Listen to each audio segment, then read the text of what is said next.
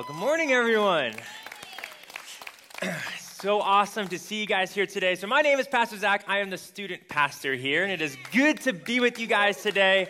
Always want to thank Pastor Mike. It's a privilege to be able to come and spend these Sunday mornings with you guys. Well, here's the deal. If you haven't met me yet or you don't know me yet, first of all, hello. It's good to see you guys here today. One of the biggest ways about knowing who I am and getting to know me is honestly getting to know my family. And so I wanted to show you guys a picture here. This is my wonderful family right here. And so we actually just had an interesting week. Have you ever been on a road trip with young kids? It's a fun time. But this is my beautiful wife, Angelina. In fact, this was actually from last Sunday. We dedicated our kids. We were a part of it. It was awesome. These are my twins. Levi is our boy. Aaliyah is our girl. And we have our little girl right here named Avery.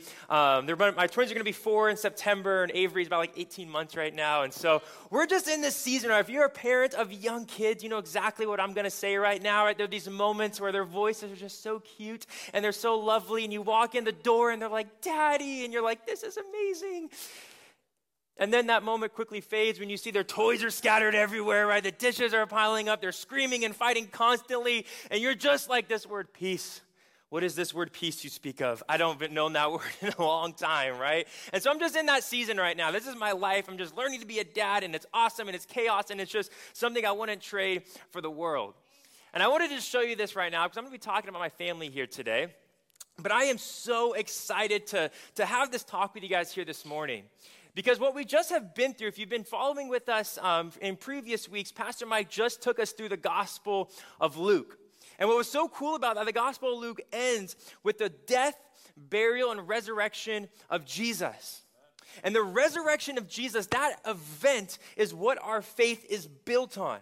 Right? Our faith is built on an event. It's not built on a story, right? It's not built on some religion that was created. It's not even built on written text. It's built on an event, and it was the single greatest event in all of human history because a man named Jesus, who fulfilled over 300 prophecies, performed miracles, claimed to be God, then predicted his own death and resurrection, and then actually resurrected from the dead. Right, an event that's validated by eyewitnesses, the empty tomb, his undeniable testimony of his disciples, and most significantly, right, for 2,000 years, people are continuing to testify that their lives are being transformed by receiving the Spirit of our resurrected Savior. And so that's what I want to talk to us today about. Because when we as Christians, we use this word gospel. Right, and what that word gospel means is the good news of Jesus. Right, the gospel is that Jesus both saves us and transforms us. Right, this is the good news of the gospel. However, we can all know that knowing the gospel and being transformed by the gospel are two completely separate things. Right, this is why I believe for many Christians, like the biggest struggle for us, right, is not believing in Jesus. Right, that was the easy part. Right, putting our faith in Jesus was the easy part. The hard part for many of us is learning how to actually follow Jesus. Right, for us in student ministry, what we do primarily, yes, we have moments where we're sharing the gospel and we're trying to lead new students to Jesus, but to be honest, the majority of our efforts, what we're doing with students, is teaching them how not to drift away from Jesus, because that's where the real challenge is for us. And I think if we're honest right now, when we come to think about, why is it so hard to actually follow Jesus? I think for many of us, the problem boils down to really a simple misunderstanding. Do we really understand the gospel? Right? If I were just to ask you right now, what is the gospel? Right? If someone on the street came up to you and said, hey, you go to church, I've heard this word gospel, what does it mean? Right? Some of us, it's okay. It might be like, talk to the pastors. That's what they do. I don't know. Other of us might jump right to John 3:16. You're like, oh yeah, it's about Jesus. He came to the earth and he died on the cross for our sins. When you put your faith in Jesus, you get to live forever. And that's true. That's amazing. That is the gospel. But how does just knowing that actually lead us to be transformed? I heard this story. Maybe you can relate to one of these two guys. There's a pastor, and he was sharing this story about this guy who was at his church, right? He would call him like a regular, like someone who comes to church every week, is always there. And he said this guy ended up talking to the pastor and just said, I'm having just these huge struggles in my marriage. I'm caught up in all of my addictions. And he's like, you know what? I'm just going to be honest, pastor. Jesus just really isn't working for me right now. I also had a coworker one time when I had this job back in college. We would talk about my faith and church, and we would just talk about Jesus and things like that. And, he didn't believe in Jesus, and he told me, he said, you know what, Zach? He's like, I tried giving Jesus a try. He's like, I went to a few church services, and he's like, I'm going to be honest. I went to those services, and I didn't feel anything. He's like, Jesus just isn't for me. And I just share those two experiences with us right now because maybe you can relate to one of those two guys. Right? Maybe you can relate a little bit to that first guy, and you're like, you know what? Like, I believe in Jesus. I was baptized. Like, I want to follow Jesus, but I just have these struggles, these temptations I just can't get over, and I want to follow Jesus, but if I'm honest, I don't even really know how to stay close to him, and I'm coming to church, I'm trying my best, but man, do I got some struggles still. Or maybe you're kind of like the second guy. You're like, man, I want to believe in Jesus. I really do. Like, I see the way my mom loves Jesus. I see the way people here at service, and they're raising their hands, and I've tried coming to a few services, but I'm just going to be honest. It just doesn't make sense to me. I just don't really get Jesus right now. And so I want to just do this with us. I mean, we're living in an age right now where there's just been so much like church hurt. There's been so much just like confusing world ideologies that it's almost like trending for a lot of people to deconstruct their faith, meaning to just walk away from their faith in Jesus. Because the problem for so many people is their understanding of the gospel, their understanding of faith is nothing more than just this moral code to try to live by. And so I want to just do this for us right now before we jump into this. I believe God has something to speak to all of us today, right? Whether you believe in Jesus or you don't believe in him, but if he is real, you're like, I would believe in him. And so I want to just have us just self-reflect here for a moment, because if we can really identify where it is we are desperate to hear from God right now, I believe that's going to open us up to hear from God this morning. And so I want us just to do this right now. I want you just to ask yourself this question. You can throw the slide up there. Right? Where do you feel like you need to ask God right now? Or what do you need to ask God right now? Like, where do you feel like you need him the most in your life?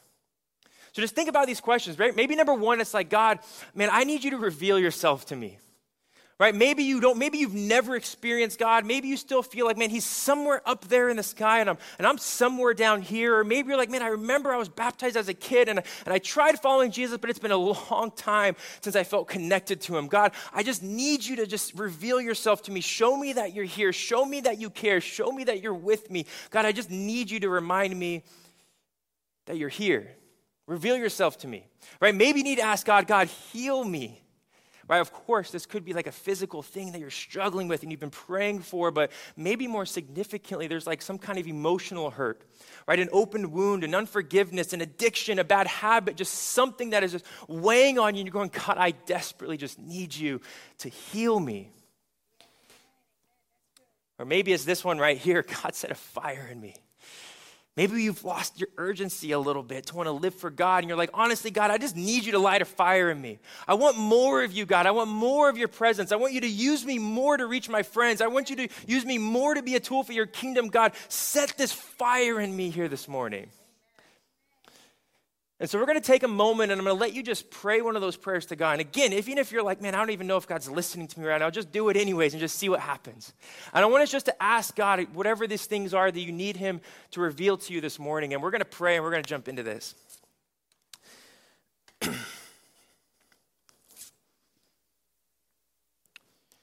God, we just ask that you speak to us here this morning.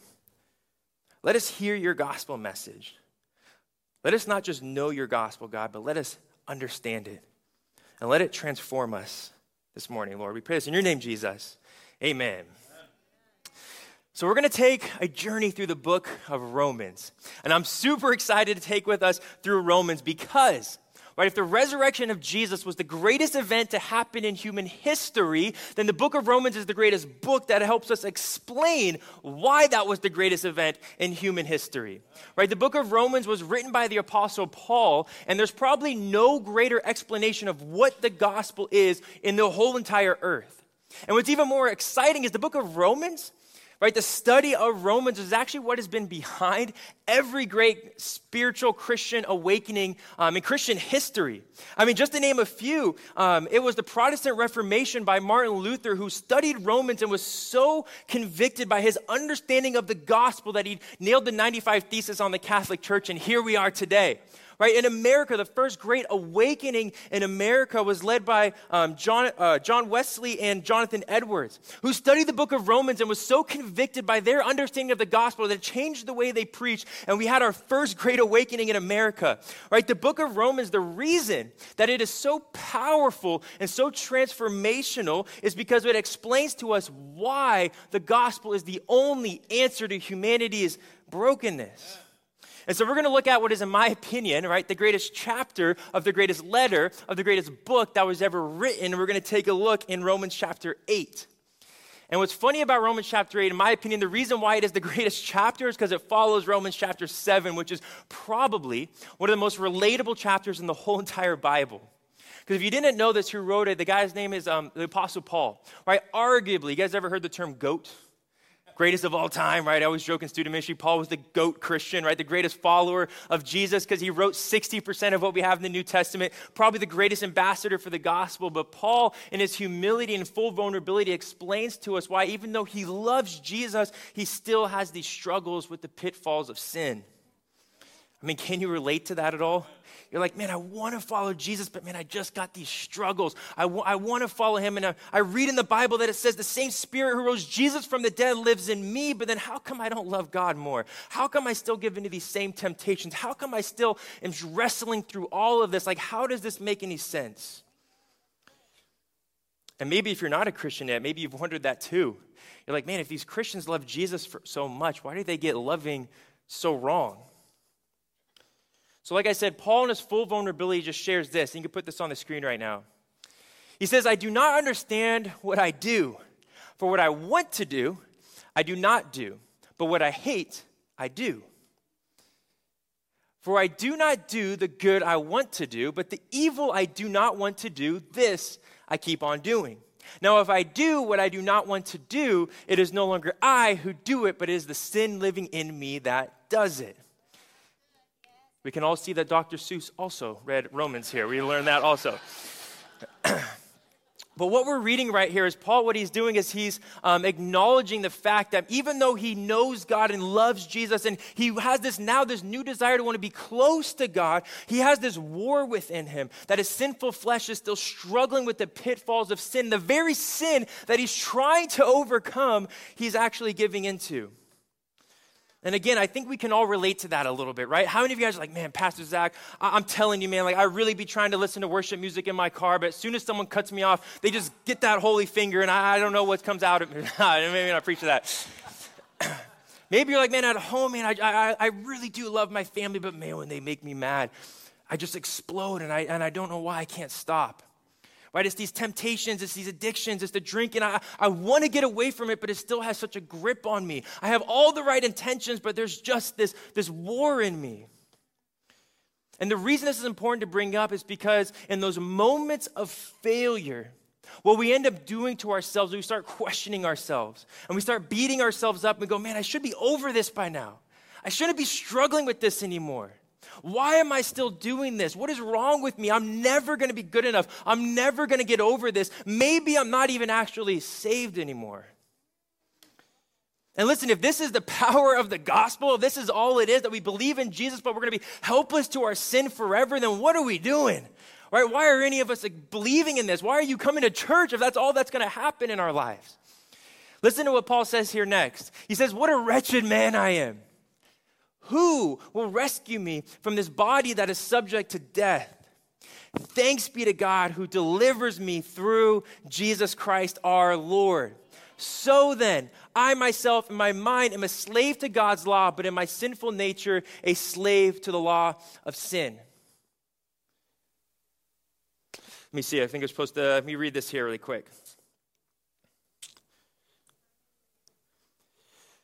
What a wretched man I am. Who will rescue me from this body that's subject to death? Thanks be to God who delivers me through Christ Jesus our Lord. So here's what I'm going to do. I'm going to walk us through Romans chapter 8 right now.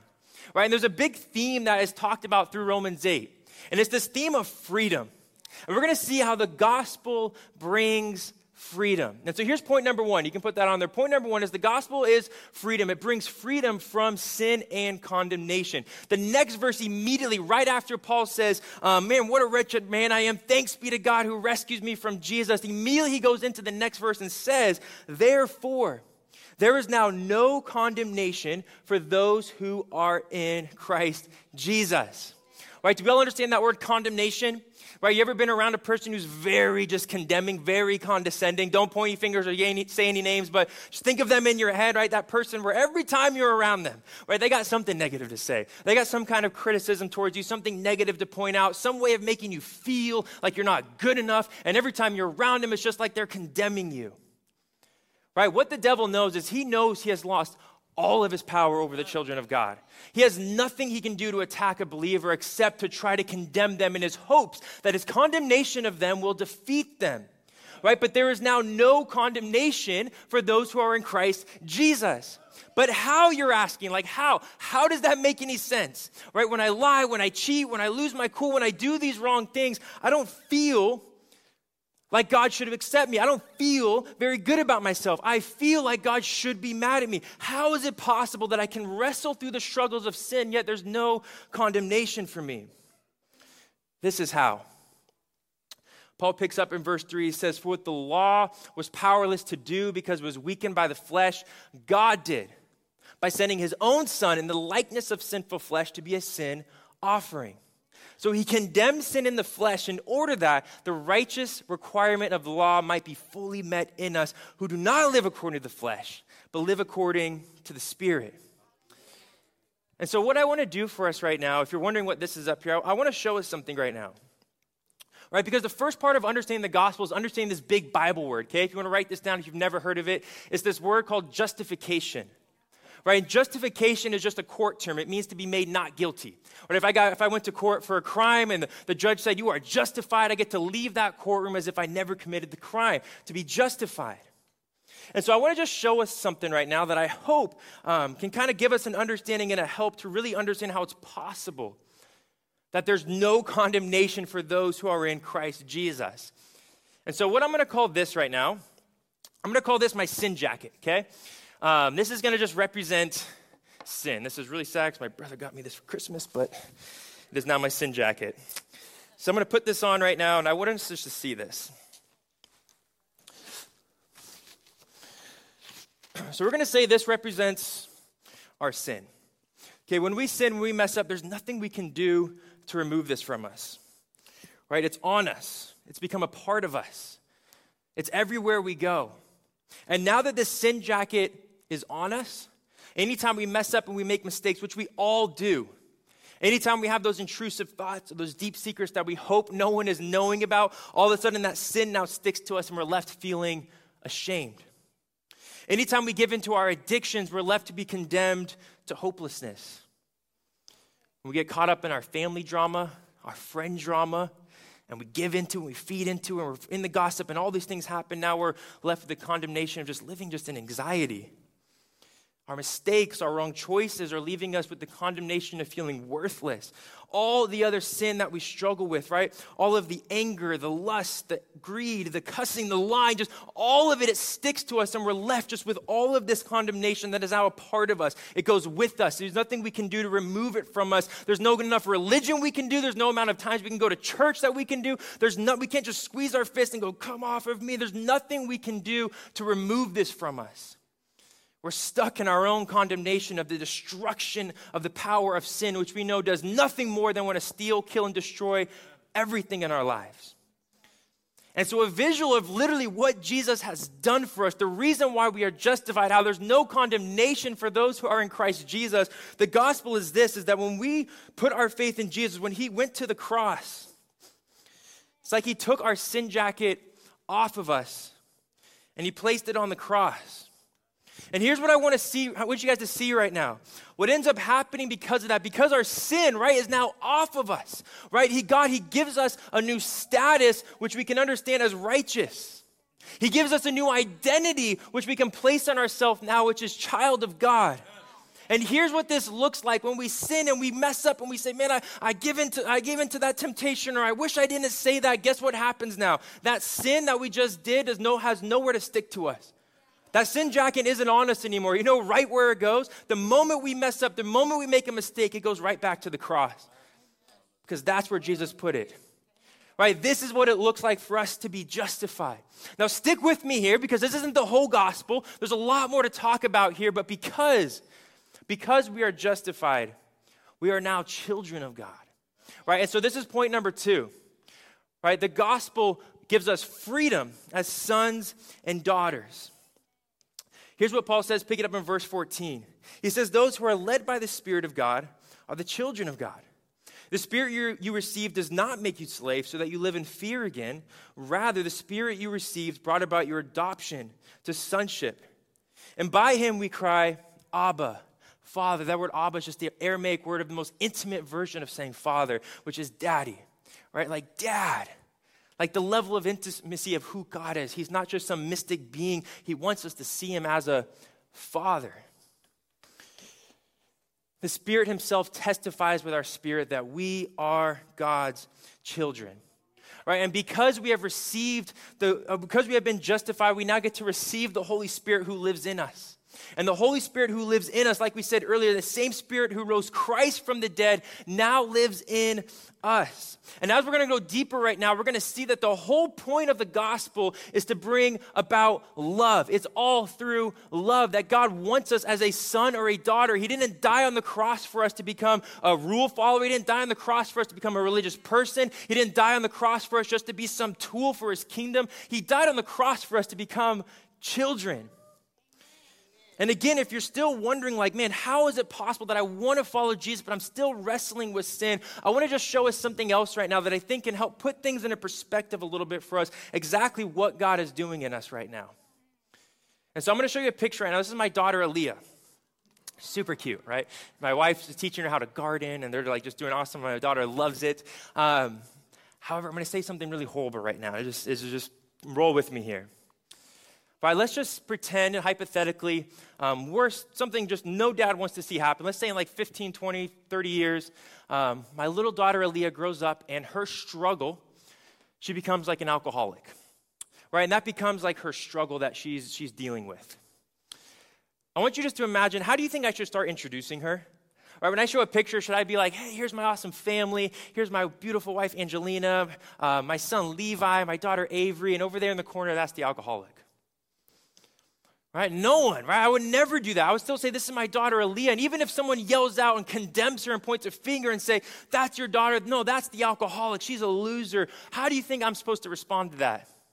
I'm going to be like, this is my daughter first and foremost, and yes, she has this struggle, and we're working on it together, actually, and I'm helping her in this, and I'm doing this alongside of her, and we're making great progress. She is not the same person she was, but right now, she is my daughter. She is not her struggle. This is my daughter who I love. And if we as parents, right, know how to feel this way about our children, how much more do you think God loves us? Right? The other side of how God saves us. Remember, the gospel is that Jesus both saves us and transforms us. Jesus both justifies us. And here's another big Bible word of what God is doing in us right now. It's this word sanctification. Right? It's what if you read that in the Bible, now you know what it means, right? To be sanctified just simply means this: the process of becoming like Jesus, right? And this is what's happening in us. Because we're justified, right? God's standard is, of course, perfection. But thanks be to God, right? Because of Jesus, God's requirement from us is progression, right? Not perfection. The only thing the gospel actually requires from us is faith and repentance. Again, Jesus didn't die on the cross for us just to have a bunch of loveless rule followers. He died on the cross to have children who desire his presence, who desire to just be in the presence of their dad who loves them. And here's what's amazing about that. Because the gospel requires faith and repentance to lead us into the presence of God, what that produces in us is a desire for obedience. So stick with me here right now, because I'm going to keep moving along. And as you follow along with me right now, you're going to see there's just a whole puzzle being put together to understand, right, what this relationship with God is all about. So here's the third point, right? The gospel gives us freedom towards love. Right, in Matthew 13, Jesus, he actually gives us this parable to help teach us how some of us actually receive the gospel. Right, and one of the examples he gives, he says, some of us receive the gospel in the same way that a farmer plants a seed. Right, and for a farmer, sometimes he might throw a seed and it might land on shallow soil, meaning there might be rocky soil. And when that happens, when the seed begins to grow, it sprouts up right away, and it looks good, and it looks great, and you're like, okay, this is awesome, this crop's going to produce fruit, but because it's on rocky soil, it has nowhere to actually extend its roots, and it eventually dies. What that means for some of us, we struggle to receive the gospel and see it transform us because we have a shallow faith. And what a shallow faith for many of us is a lack of understanding how God and suffering work together.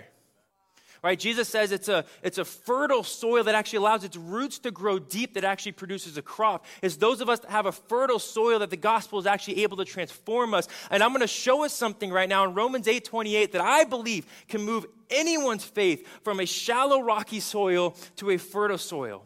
Okay, here's Romans 8:28. Let's read it. It says, and we know that in all things, I want everyone to say all things. Because all things does not mean some things. It does not mean only certain things. We know that in all things, God works for the good of those who love him, who have been called according to his purpose. And so what I want to do with you right now, just for a few minutes, if you'll stick with me here, is I want to just shift a little bit from teaching on the gospel to just share with you personally right now why this single verse is my personal favorite verse in all of Scripture. It is the single verse that has changed my life. It is a single verse that has given me all hope and peace. It's the very verse that's given me hope and peace right now with what I'm going through.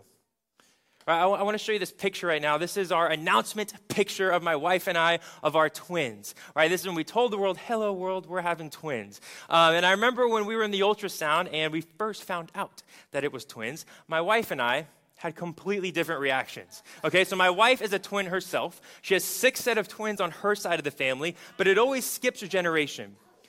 Except with us, right? And so we were the first set to not skip a generation. And so she had a very much more realistic expectation, right? So her reaction was not, yay, right? She knew like a twin pregnancy is very high risk. It's very hard on your body. And even when the babies are born, 2 is going to be way more challenging than 1. And so she wasn't like super like, oh my gosh, this is amazing. She was like, okay, here, like she was like not the same reaction as me. I feel like I barely have ever even seen twins, right? So I was just like, this is awesome. Like, wow, how lame to have 1 baby. We get to have 2. Like, this is so exciting, right? And I was just like over the moon. And so everything was going great in our pregnancy, getting ready to have babies, buying cribs, thinking of names, just being so excited, right, to be first-time parents. Until we got to 22 weeks in the pregnancy and we went for a checkup and they found out my wife's cervix was incompetent, meaning that the babies were actually getting ready to be born at 22 weeks. And if you don't know about that, that's way too early. The doctors won't even try to save your babies until they make it to 24 weeks. And so just like all of a sudden in a moment, like everything we had our expectations excited, in a moment our life shattered. They gave us a probability that the way they told us, we had a strong expectation that the babies probably aren't going to survive. And so they put my wife on bed rest at home, and of course we started praying like crazy, and we were praying and praying, and it was like one of the scariest moments, and we get now to 26 weeks for a checkup, and things go from bad to worse. And they say that my wife's now 4 centimeters dilated, and they put her on it. That's like the babies are coming, like your body's getting ready to deliver these babies, which again is way too early. So they put her on an emergency bed rest in the hospital. And right then and there, they begin telling us, like, okay, if they're born this week, they have this huge chance of probably not surviving. And if they do survive, they're going to have this problem and this ailment and this disease. And like all this stuff they were just telling us. And again, it's just like so big and so overwhelming and so scary. Not even going to my wife's side, having to be on bed rest for 8 weeks is like, I always said it was worse than prison because you didn't even get to go outside. You would just sit in a bed all day. And so, of course, we started praying, right? We started to have hundreds and hundreds of people praying. And I'm sharing this with you right now because I remember in the most scariest moment of my life, it was Romans 8:28 that I read. And I remember I got to a place and I just had to cry out to God and say, God, of course, like save my babies, save my twins, protect my wife, God. But because I knew Romans 8:20, it says, because God works all things for the good of those who love him, I came to a peace of knowing, you know what? Even if the worst case scenario, they don't survive and they die, Whatever happens, God, I may not understand it, but you are going to do something good from this. Right? Maybe this is my story, how I save other people. Maybe you use this for me to show. Whatever you do, God, I don't know. I can't even fathom how losing my twins could be a good thing. But if you allow it to happen, I'm praying about it. You hear it. Whatever you allow to happen, I know it's going to be for good. So we never stopped praying for them to be healed, but I had a peace in knowing that. Fast forward, we get to exactly 34 weeks, the exact place we needed to get to for them to be born, for them to be healthy. They were born into this world healthy. We took them home 8 days later, and it was literally a complete, perfect example of why the power of prayer works. And it was awesome. Praise God. So now we fast forward to my twins are 2 years old, and my son Levi gets diagnosed with autism. And then once again, just like everything is just like, hold up, wait. And it's been just this, he's going to be 4 soon. It's been probably the most challenging time my wife and I's marriage, right? Because unless you have a child with autism, it's really just hard to know how like crazy difficult it can be at times. I mean, just from he's around 2 years old is really when he started showing just a lot of signs of autism, right? The tantrums and adjusting to the new schedule of all the therapy sessions we're doing and just everything. It put so much strain on our marriage. And I just remember, like, even still, we're still struggling through this where we have a hard time taking him in public just because he gets overwhelmed. He goes into a tantrum mode. And I remember at one point, I'm just going to be super honest, we were here for something for my daughter's school, trying to take her to school. And obviously, he has to go to a different school. And we're just adjusting to all this chaos of new schedules. And I remember I had to take him early because it was too overstimulating for him, and I had to leave and couldn't be there with my daughter. And I remember I actually genuinely kind of got frustrated with God. And I prayed this prayer and I said, God, like you so clearly did a miracle for these babies to be born. Like they would not be here if you didn't intervene and bring them here healthy. God, why did you stop the miracle short? Because naturally what we're doing right now is we're asking questions for my son Levi because autism is a huge spectrum. And we're in the thick of it right now where we're trying to just do our best and trust in God, but we don't really know how this is going to turn out. I mean, we're asking questions like, man, how much is he going to be made fun of for being different?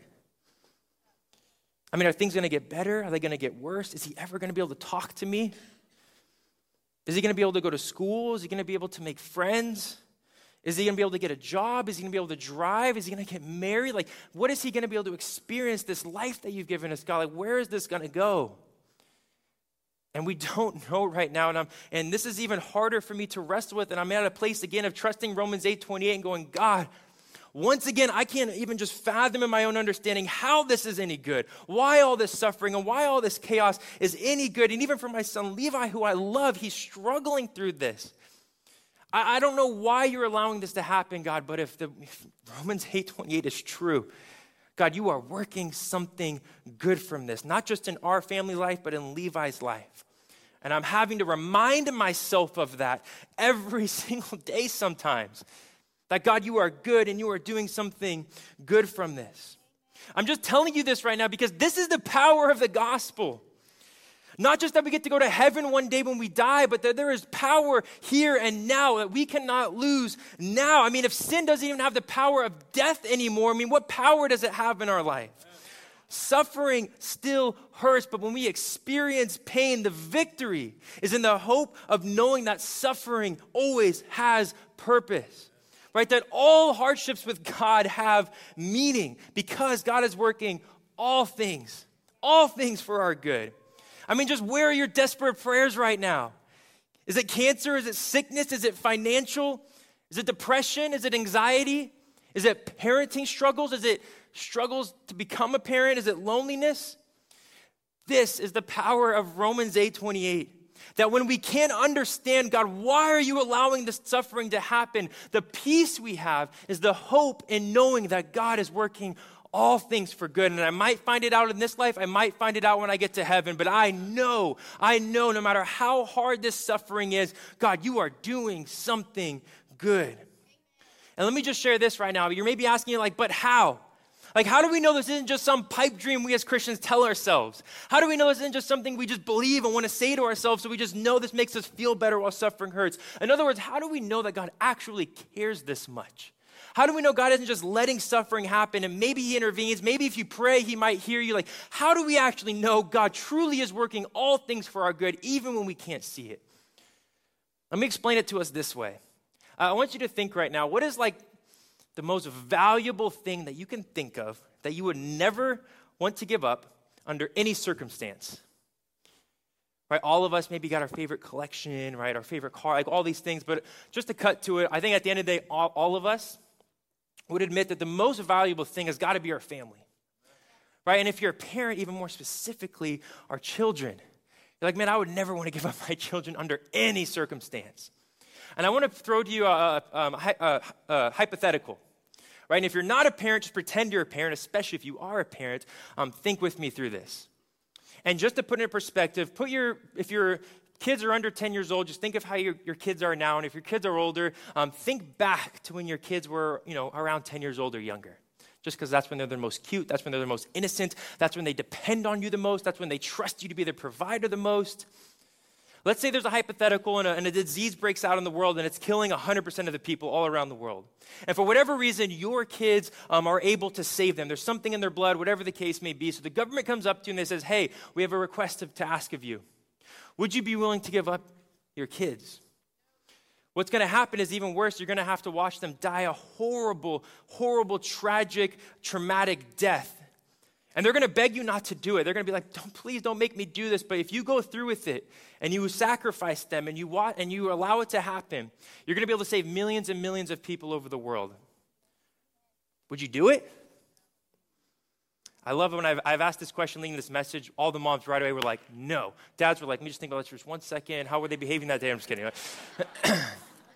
But the obvious answer is like, no, right? I can never do that. And even if you think about it, even if you're like, man, I want to save all those people, and I know that would be a lot of good, and I even know I'm going to see my kids in heaven one day. This is a worthwhile sacrifice for all of us. I think there is no way that any of us could actually go through with it, even if we think about it.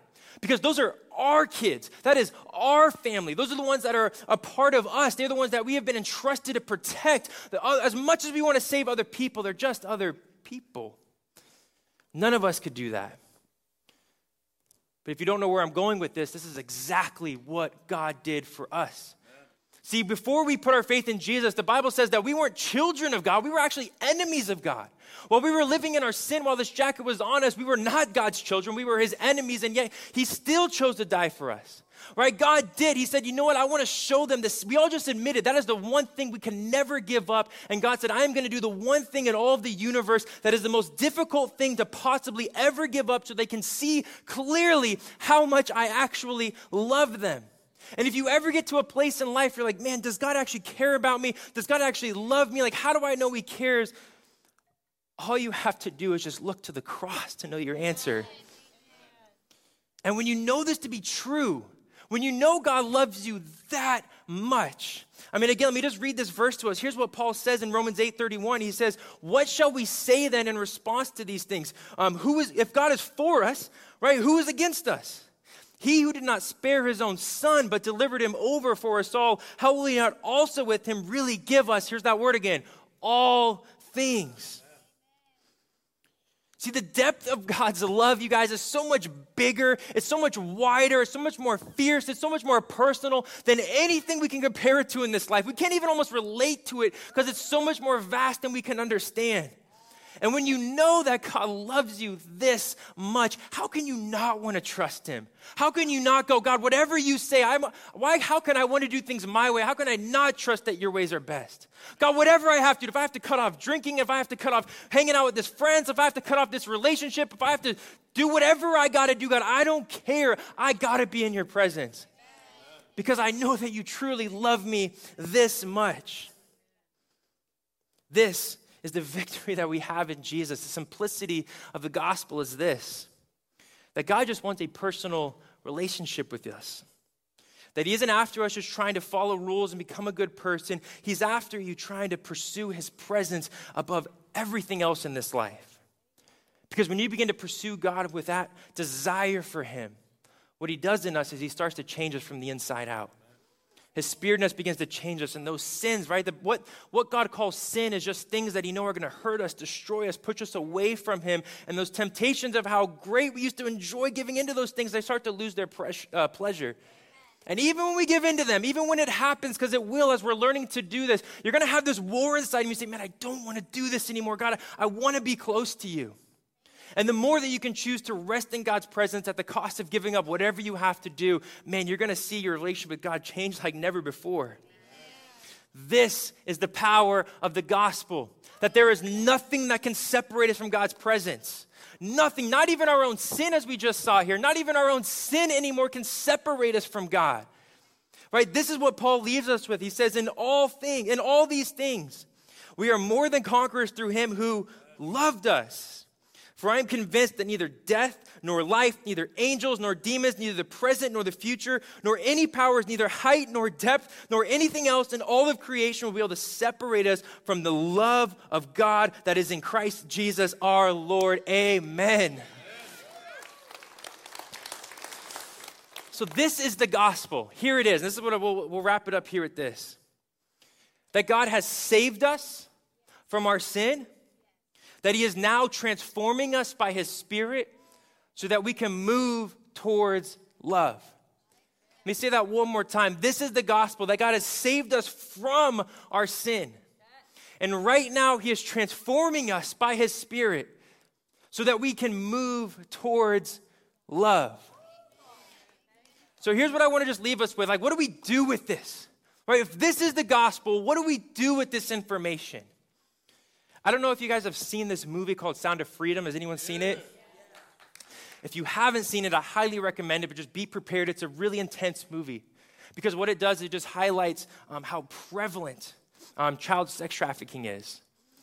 And the reason I bring that up right now is it just seems like there's this awakening happening in our country right now where people are just waking up that, hey, the way this world is working, the way this world is running, the systems that are in place aren't working.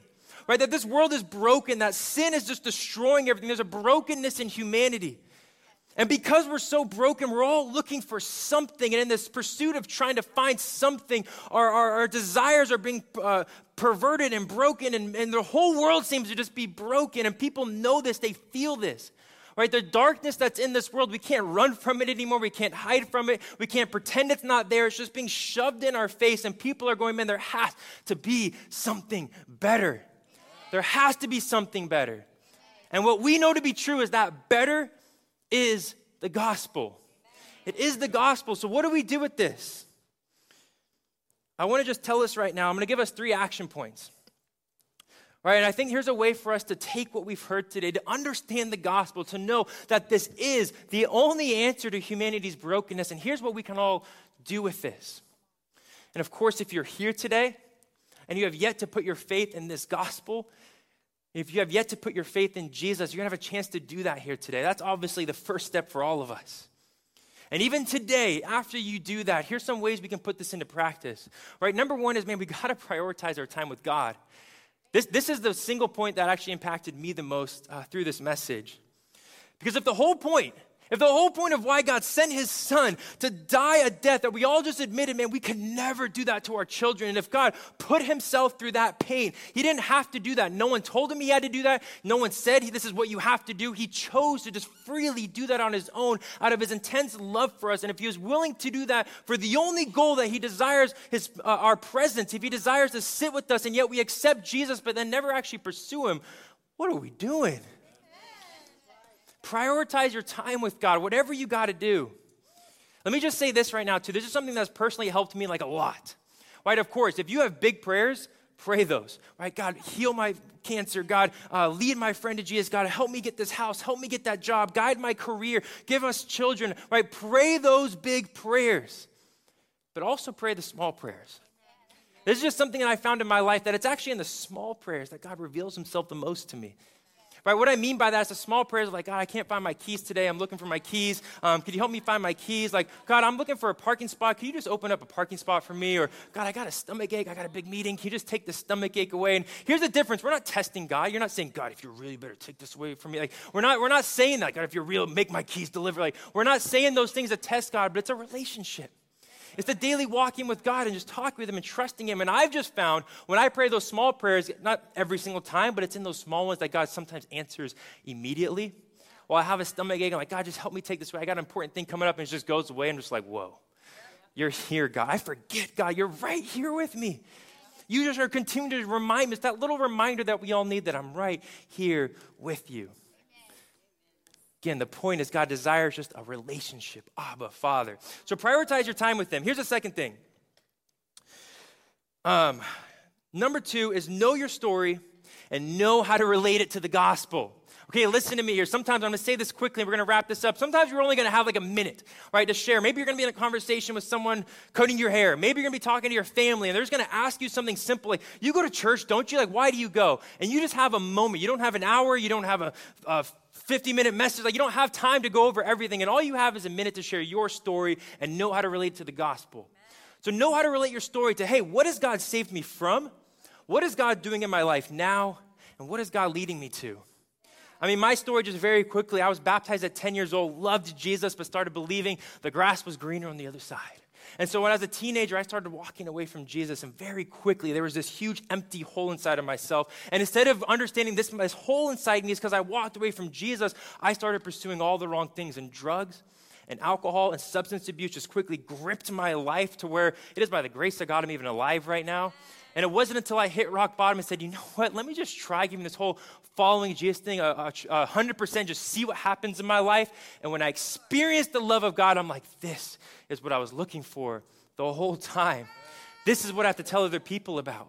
And so God is working in me. I'm not perfect right now, but where I'm going is, man, God, I wake up every day without depression anymore. I wake up every day with purpose. I wake up every day with a desire to go, man, this is what I'm living for. This is what people got to know about. And whoever I'm talking to, I might mix up that story to talk to them however I need to, but know how to share your story. Write it down, practice it, rehearse it, let it come off your tongue without even thinking about it because you know it so well, because that is how God wants to use you to share the gospel with others.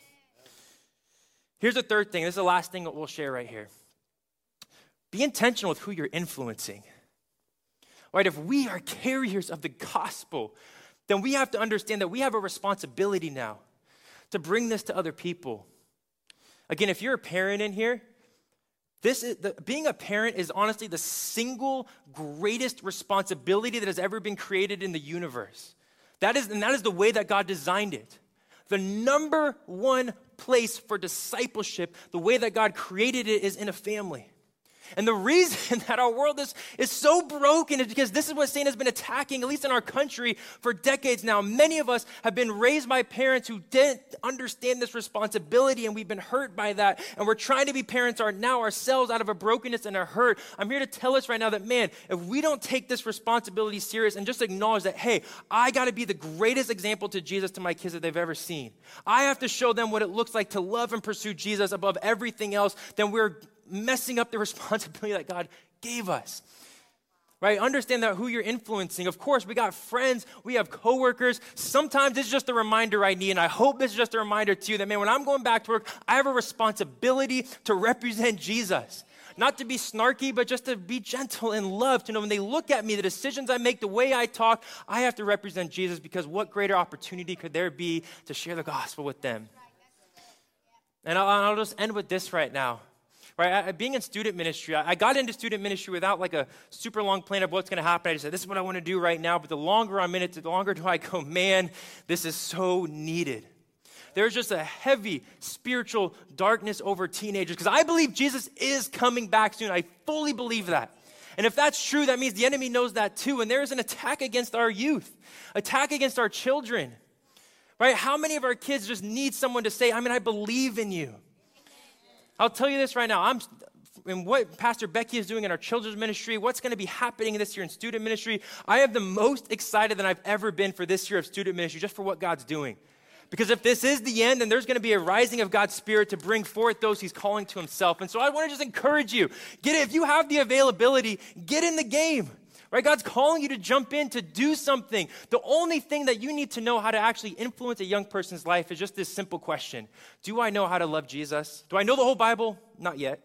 Do I get everything perfect? Not yet. But do I know how to love Jesus? Yes. Then I should be able to disciple a young person to do the same. And that's all that it's required to serve and to make a difference in a kid's life. Right? Know who you're influencing. Be intentional with who you're influencing. And this is how we bring the gospel to a broken world. This is how we bring the love of Jesus to people who are hurting and need to know that God loves you. This is the gospel that brings freedom. So I'm going to pray for us right now, and then I'll lead us into our time of communion. Father, I know this is true for me, and maybe this is true for someone else. I'm just thankful for these reminders, God. All of us have heard that, God, you love us. Everyone knows that to be true with our lips. But I'm thankful for this reminder, Lord, that you speak to our hearts, and you show us that you're right here with us, that we are not defined by our sin. We are not labeled by our mistakes. We are labeled by your status that you have given us, which is child, which is loved, which is righteous. I thank you, Lord, that you gave Jesus for us. Father, I thank you, Jesus, that you went willingly to the cross, that we get to enter into this moment where we get to be free in your spirit, God, that we get to freely enter into your presence, God. What greater privilege is that in all of the known universe?